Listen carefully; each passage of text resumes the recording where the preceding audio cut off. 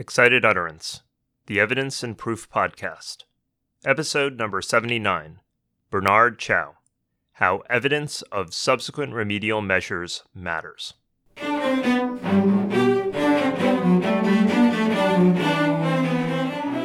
Welcome to Excited Utterance. I'm your host, Ed Chang from Vanderbilt Law School. Excited Utterance is your podcast for cutting-edge scholarship and developments in the world of evidence. We bring virtual workshops to you throughout the academic year. This week, our guest is Bernard Chao. Bernard is professor of law and co-director of the Empirical Justice Institute at the University of Denver's Sturm College of Law. Bernard teaches patent law, intellectual property, and contracts. His writing focuses on patents and technology, as well as experimental work on cognitive biases in legal decision-making.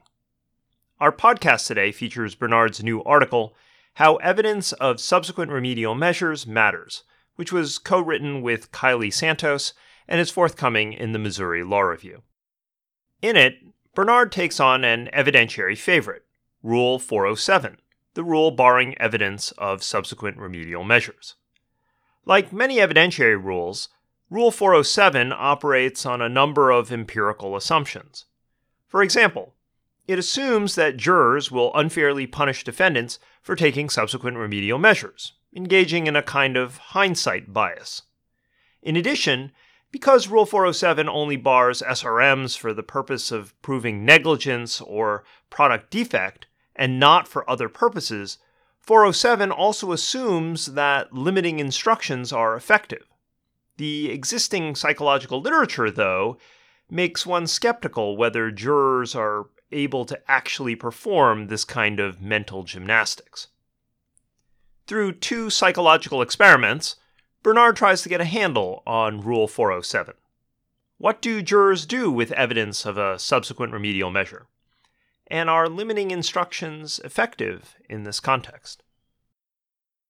Bernard, delighted to have you on Excited Utterance. Welcome. Well, thank you for inviting me. I'm really thrilled to be here. Your article is, of course, on Rule 407. To start us off, can you quickly summarize what the rule is and the reasons that we have it? So, Evidence Rule 407 basically says that subsequent remedial measures, namely whether you sort of fixed a problem that you originally had, is not admissible in court as evidence. And it's subject to a number of pretty significant exceptions. But the main reason we really have it for two reasons. One is we're trying to encourage people that maybe have a problem to fix things. And you could imagine that they may not want to fix that problem if that fix is going to be introduced as evidence against them. It looks sort of like a concession of liability. And the second reason that we have that rule is that people fear that that evidence will have an outsized prejudicial value against the defendant in a way that it will be overweighted in a manner that is not fair to the defendant. So it's a kind of hindsight or outcome bias. Now, here's an observation that occurred to me while I was thinking about your article. So at first glance, I would have said that your paper and all of these experimental studies was primarily aimed at examining the accuracy-based rationale, the second piece that you were talking about regarding hindsight bias and the desire to have the rule to counteract hindsight bias. But then, thinking about it some more, I think actually that your study also has something to say about the incentive rationale, that first rationale you suggested. And that's because if defendants misperceive what a jury is going to do with the evidence of the subsequent remedial measure, that actually affects their incentives or their psychological mindset in deciding to take those measures. Maybe defendants overestimate how harmful this kind of evidence will be to their case, or in fact, and we'll talk about this a little bit later, maybe juries will actually reward them in some ways for taking the remedial measure. Yeah, that's exactly right.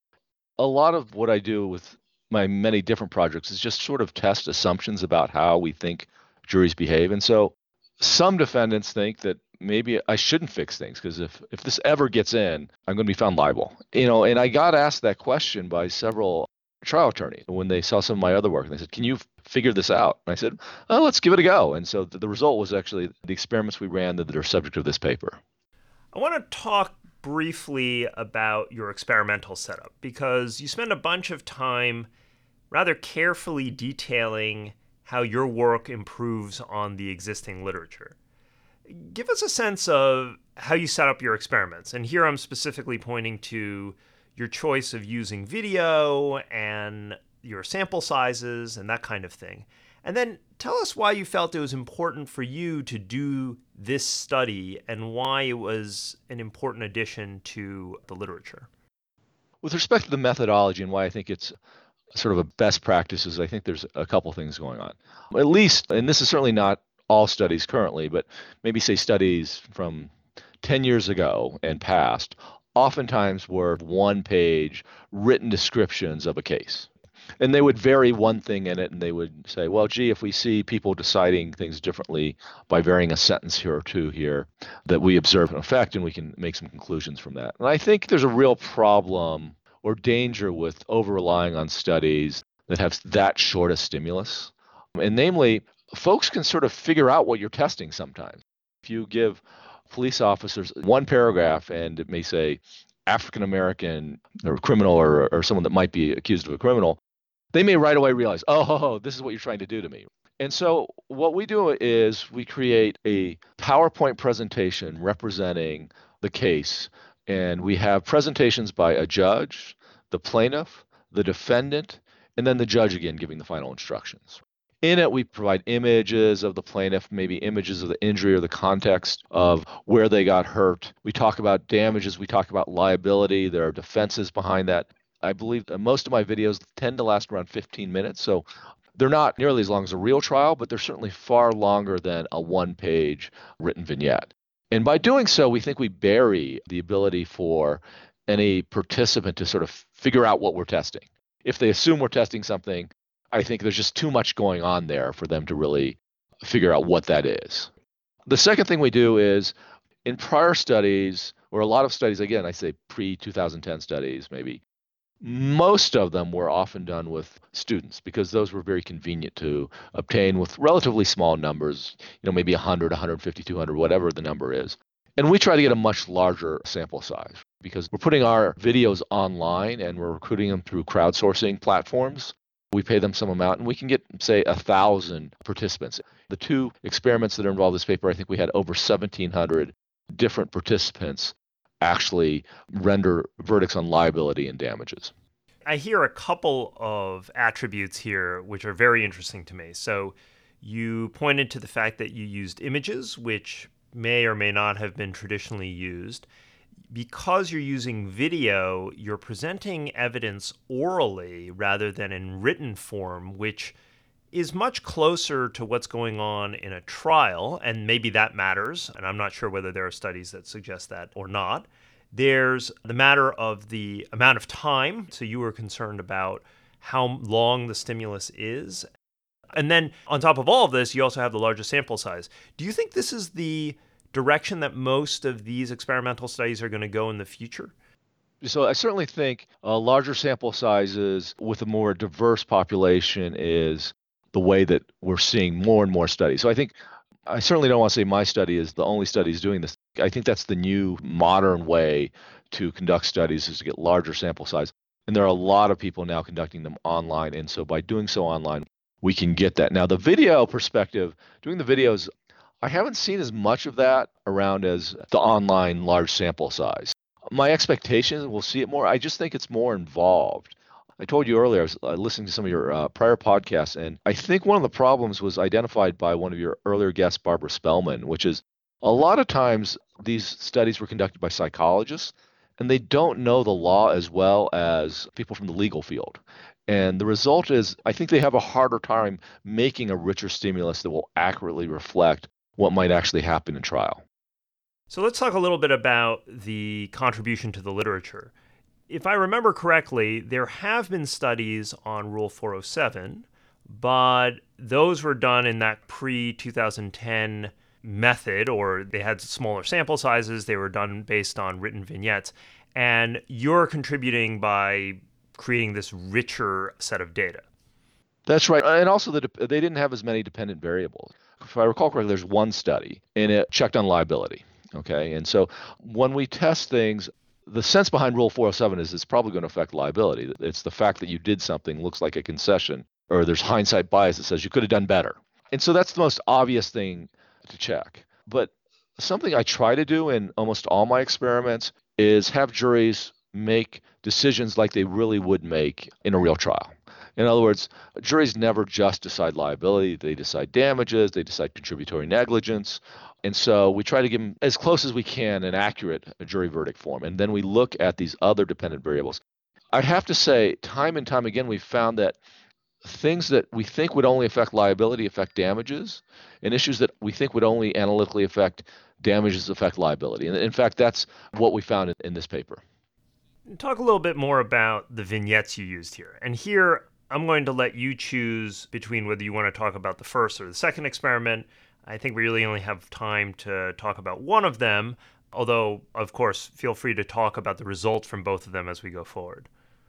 I'll just sort of broadly say there was both one experiment on sort of a negligence case and another experiment on a product's liability case. I'll describe the negligence case. So essentially, in that situation, we have a person fall down, which she alleged was a unduly steep set of stairs in her apartment building. And there was prior evidence that other people had fallen down, and there's evidence that it's against the standard practice of new buildings. Although it was up to code in where it was actually not up to code in other places. So we could have some dispute about whether the stairs were safe or not. And then we had multiple versions of this. So to conduct the experiment, we created different versions. So in the first version, we just simply have that case. We have a negligence case based on unduly steep staircase. In the second case, we add subsequent remedial measures. We layer on the fact that after the injury or after the accident, the landlord actually changed the staircase and put a landing in there to make it safer so that someone wouldn't fall down. Then we added on two other conditions in two other manipulations and two more experimental conditions. First, we added a limiting instruction telling the jury you can't consider the subsequent remedial measures for the purpose of determining blameworthiness. But you can use it for the other purpose, which is to impeach the witness, which is actually, we sort of open the door to the possibility of impeachment in the testimony. So we had one simple limiting instruction, and then we added in a fourth condition a more complex explanation of the simple limiting instruction, saying this is why we have Rule 407. And there is a lot of research out there that says limiting instructions to use evidence for purpose A but not B are ineffective. But we found one study by Sherry Diamond that suggested, but if you give an explanation, it then becomes effective. And so we thought we would try to replicate that in a different context. So let's talk results. First, liability. Does the introduction of a subsequent remedial measure help plaintiffs or help defendants? So the introduction of subsequent remedial measures clearly helps plaintiffs on liability. How much it helps, it clearly depends on the facts of the individual case, but that was probably our clearest finding in both experiments. Plaintiffs win more often. What about limiting instructions? Do they work? So there the story is a little more complicated, and part of this deals with effect size and the like. So we really didn't see any effect or almost no effect with a simple limiting instruction. So the conventional wisdom limiting instruction is ineffective, seemed to be confirmed by our experiments. But when we also looked at the more complicated limiting instruction that provided an explanation for Rule 407, we started seeing an effect. I sort of want to caution you, we were at the edge of statistical significance. And so if we saw this by itself, we'd go, this is interesting, and maybe we want other people to follow up and see if they're seeing this. But in effect, we were actually following up on Diamond's prior work. So we seem to be showing some effect. Now, to be clear, the effect did not eliminate the original effect of subsequent remedial measures on liability. It just reduced how much the plaintiff would win, but it didn't eliminate how much more they would win by those subsequent remedial measures. So you get the sense that some of the subjects were more likely to follow the limiting instruction when explained, or discounting a little bit more because once the explanation was given, then the move would be, oh, yes, I understand. As a matter of probative value, I don't want to actually use this subsequent remedial measure to basically think that this is a admission of guilt. The cognitive mechanism is unknown. We didn't really search that out. Now, I'm very skeptical that they're actually literally following the limiting instruction, saying, I'm going to take it into account for A, but use it for B. I think they're doing something more like what you suggest in that latter part of your question, which is I think they're saying, well, the judge is telling me something that is sort of helpful for the defendant. Give the defendant a little boost here. Don't treat the evidence as inculpatory as you would normally. And they give some internal check mark on the scale or put a little thumb on the scale for the defendant there. So that's my intuition, but we haven't shown the mechanism. Finally, in terms of results, I want to talk about damages, which I think is probably the most interesting surprise in your study. What do these SRMs, these subsequent remedial measures, do to the damage assessment by the jury? So, in one of our experiments, but not the other, we found that damages were reduced. And it was reduced both in terms of the raw number of damages that juries would award for subsequent remedial measures, as well as they actually found contributory negligence a little more often, which was a little odd. And so when those two effects were added together, the damages the plaintiff received were actually smaller than they otherwise would be. Now, by the way, when you say contributory negligence, this is not a comparative regime, so this would be an on-off contributory negligence regime? No, actually, my mistake. It was comparative negligence. I'm sorry. Okay. It was comparative negligence. So there were two mechanisms contributing to why juries actually awarded plaintiffs less money. One was the raw damage award was less, and the second was that findings of comparative negligence favored the defendant more, and the net result was the plaintiff received less money in one experiment. Any explanation on this rather counterintuitive result? So what you have here is introduction of what's normally thought to be inculpatory evidence against a defendant, and instead the jury is backing off not liability, but actually the punishment given to the defendant.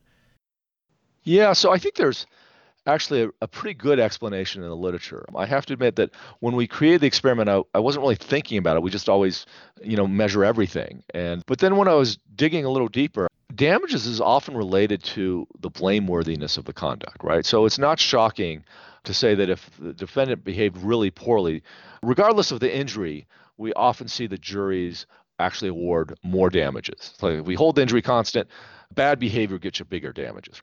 I think what we're seeing in this case is actually good behavior. The defendant is actually saying, oh, my bad, I'll fix this problem. And we might see the opposite effect. We're going to reduce damages. So I think that's the intuition behind that. There are ways to test this that we didn't put in this experiment. We could add mechanisms like of blameworthiness and see how blameworthy did you think the defendant was in these different conditions. And we might do that in a subsequent follow-up because I'm now working on another project where we're looking more specifically at how much blameworthiness plays in awarding damages generally. It's so interesting. So I basically made a Freudian slip there by talking about punishment, and you were talking about blameworthiness. Of course, in the regime, it really should be if the defendant was sufficiently negligent, then the award would be the full damages, and you don't care about the grades of culpability that the defendant engaged in. But what you're suggesting here is, I think, the very intuitive notion that jurors don't play by that game. What they do is they assess how blameworthy the defendant is, and yes, compensation comes into the picture, but also something about moral culpability and therefore some notion of punishment, I think. That's exactly right. We call it compensatory damages. In theory, we think of it as compensatory damages, but that legal view may be inconsistent with how juries actually apply compensatory damage awards. Let's move to implications of the study. Now, I think here you make quite clear in your study and that the usual caveats apply, which is that this is only one study and you have to produce a whole lot more data to really know what's going on. But based on what you've learned so far, what does this suggest about Rule 407? Is there anything we can say about whether it's desirable or justifiable? That's the million-dollar question here. One thing that I noticed when I was sort of doing the doctrinal research behind this is how different the application of Rule 407 is because of both the amount of exceptions and how easy it is to take advantage of the exceptions. And I saw a judicial resistance to actually applying those exceptions because of the ease in which you could invoke them. I guess my hope was that we could answer this question, but I really think or answer whether we should be applying these exceptions strongly or not. And I don't think I have an answer for that, because I think what it really means is cases are very, very different. And the reason I say this is because experiment 1 and experiment 2, the size of the effects were different when we had the same. Even if we identified the same effects, sometimes we saw one effect, the damages effect, in one experiment, but not the other, possibly because the good feelings from the subsequent remedial measure was sort of different in one subsequent remedial measure than the other. And so what it seems to me, and I think it should be gratifying for the justice system, that facts really do matter a lot to these juries. I think it makes it difficult for researchers to make generalizations. And I think that we've often made generalizations based on the pre-2010 stylized, easy experiments that show clear-cut results. But I think that as you add more facts, you get very, very different results and different size of results based on those facts of the case. Okay, so maybe no conclusions for lawmakers and policymakers now. What about litigants, or better yet, defense attorneys? So this one, I think the answer is probably clear. If you're worried about liability primarily, you don't want to have introduce evidence of subsequent remedial measures. You want to fight it hard. Sometimes liability actually is not where you're fighting. Maybe you sort of know that you're going to be tagged.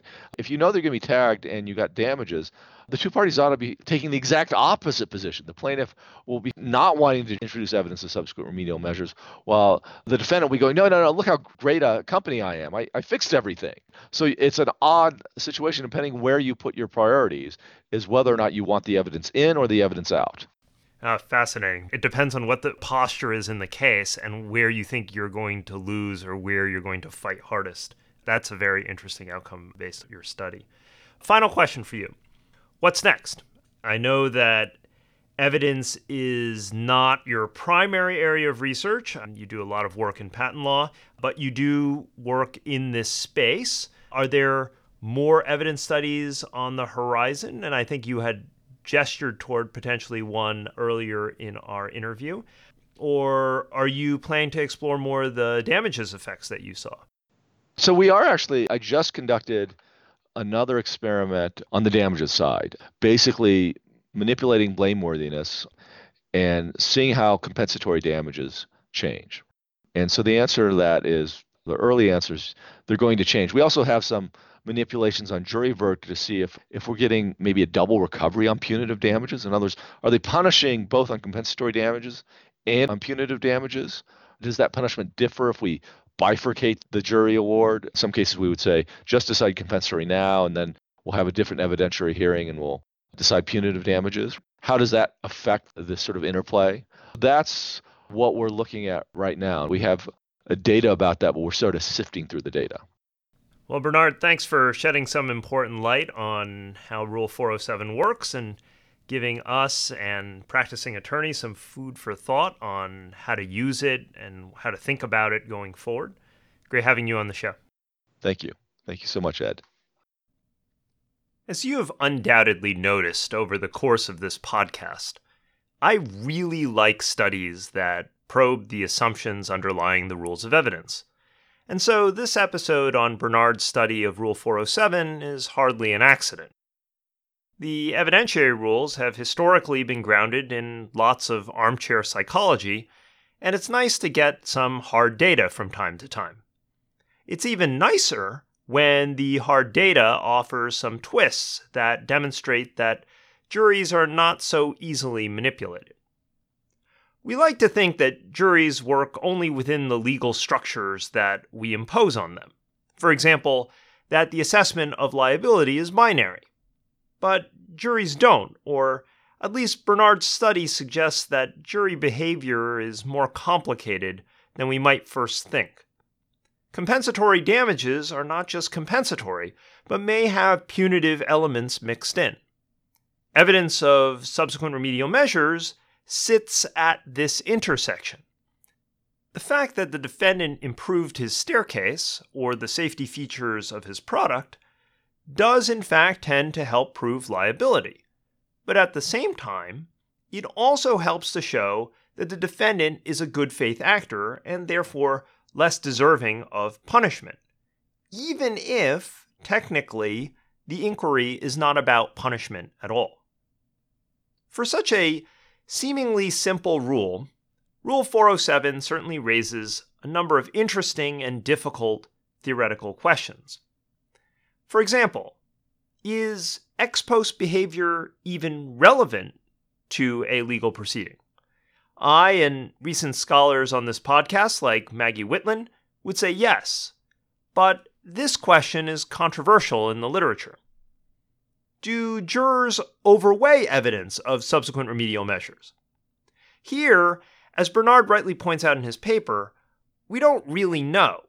It's hard to quantify exactly what the jury is supposed to do with a subsequent remedial measure, although I guess I can imagine a future experiment trying to do just that. Finally, is Rule 407 even focused on improving accuracy? To my mind, I've long thought of it as almost entirely about incentivizing defendant behavior, though perhaps my conversation with Bernard today has made me think more about its use in counteracting hindsight bias. In any event, Bernard's new study arguably raises more questions than it answers. I'm looking forward to finding out what he discovers next. Support for Excited Utterance is generously provided by Vanderbilt Law School's Branstetter Litigation and Dispute Resolution Program, the University of Arkansas School of Law, as well as the Vanderbilt Institute for Digital Learning.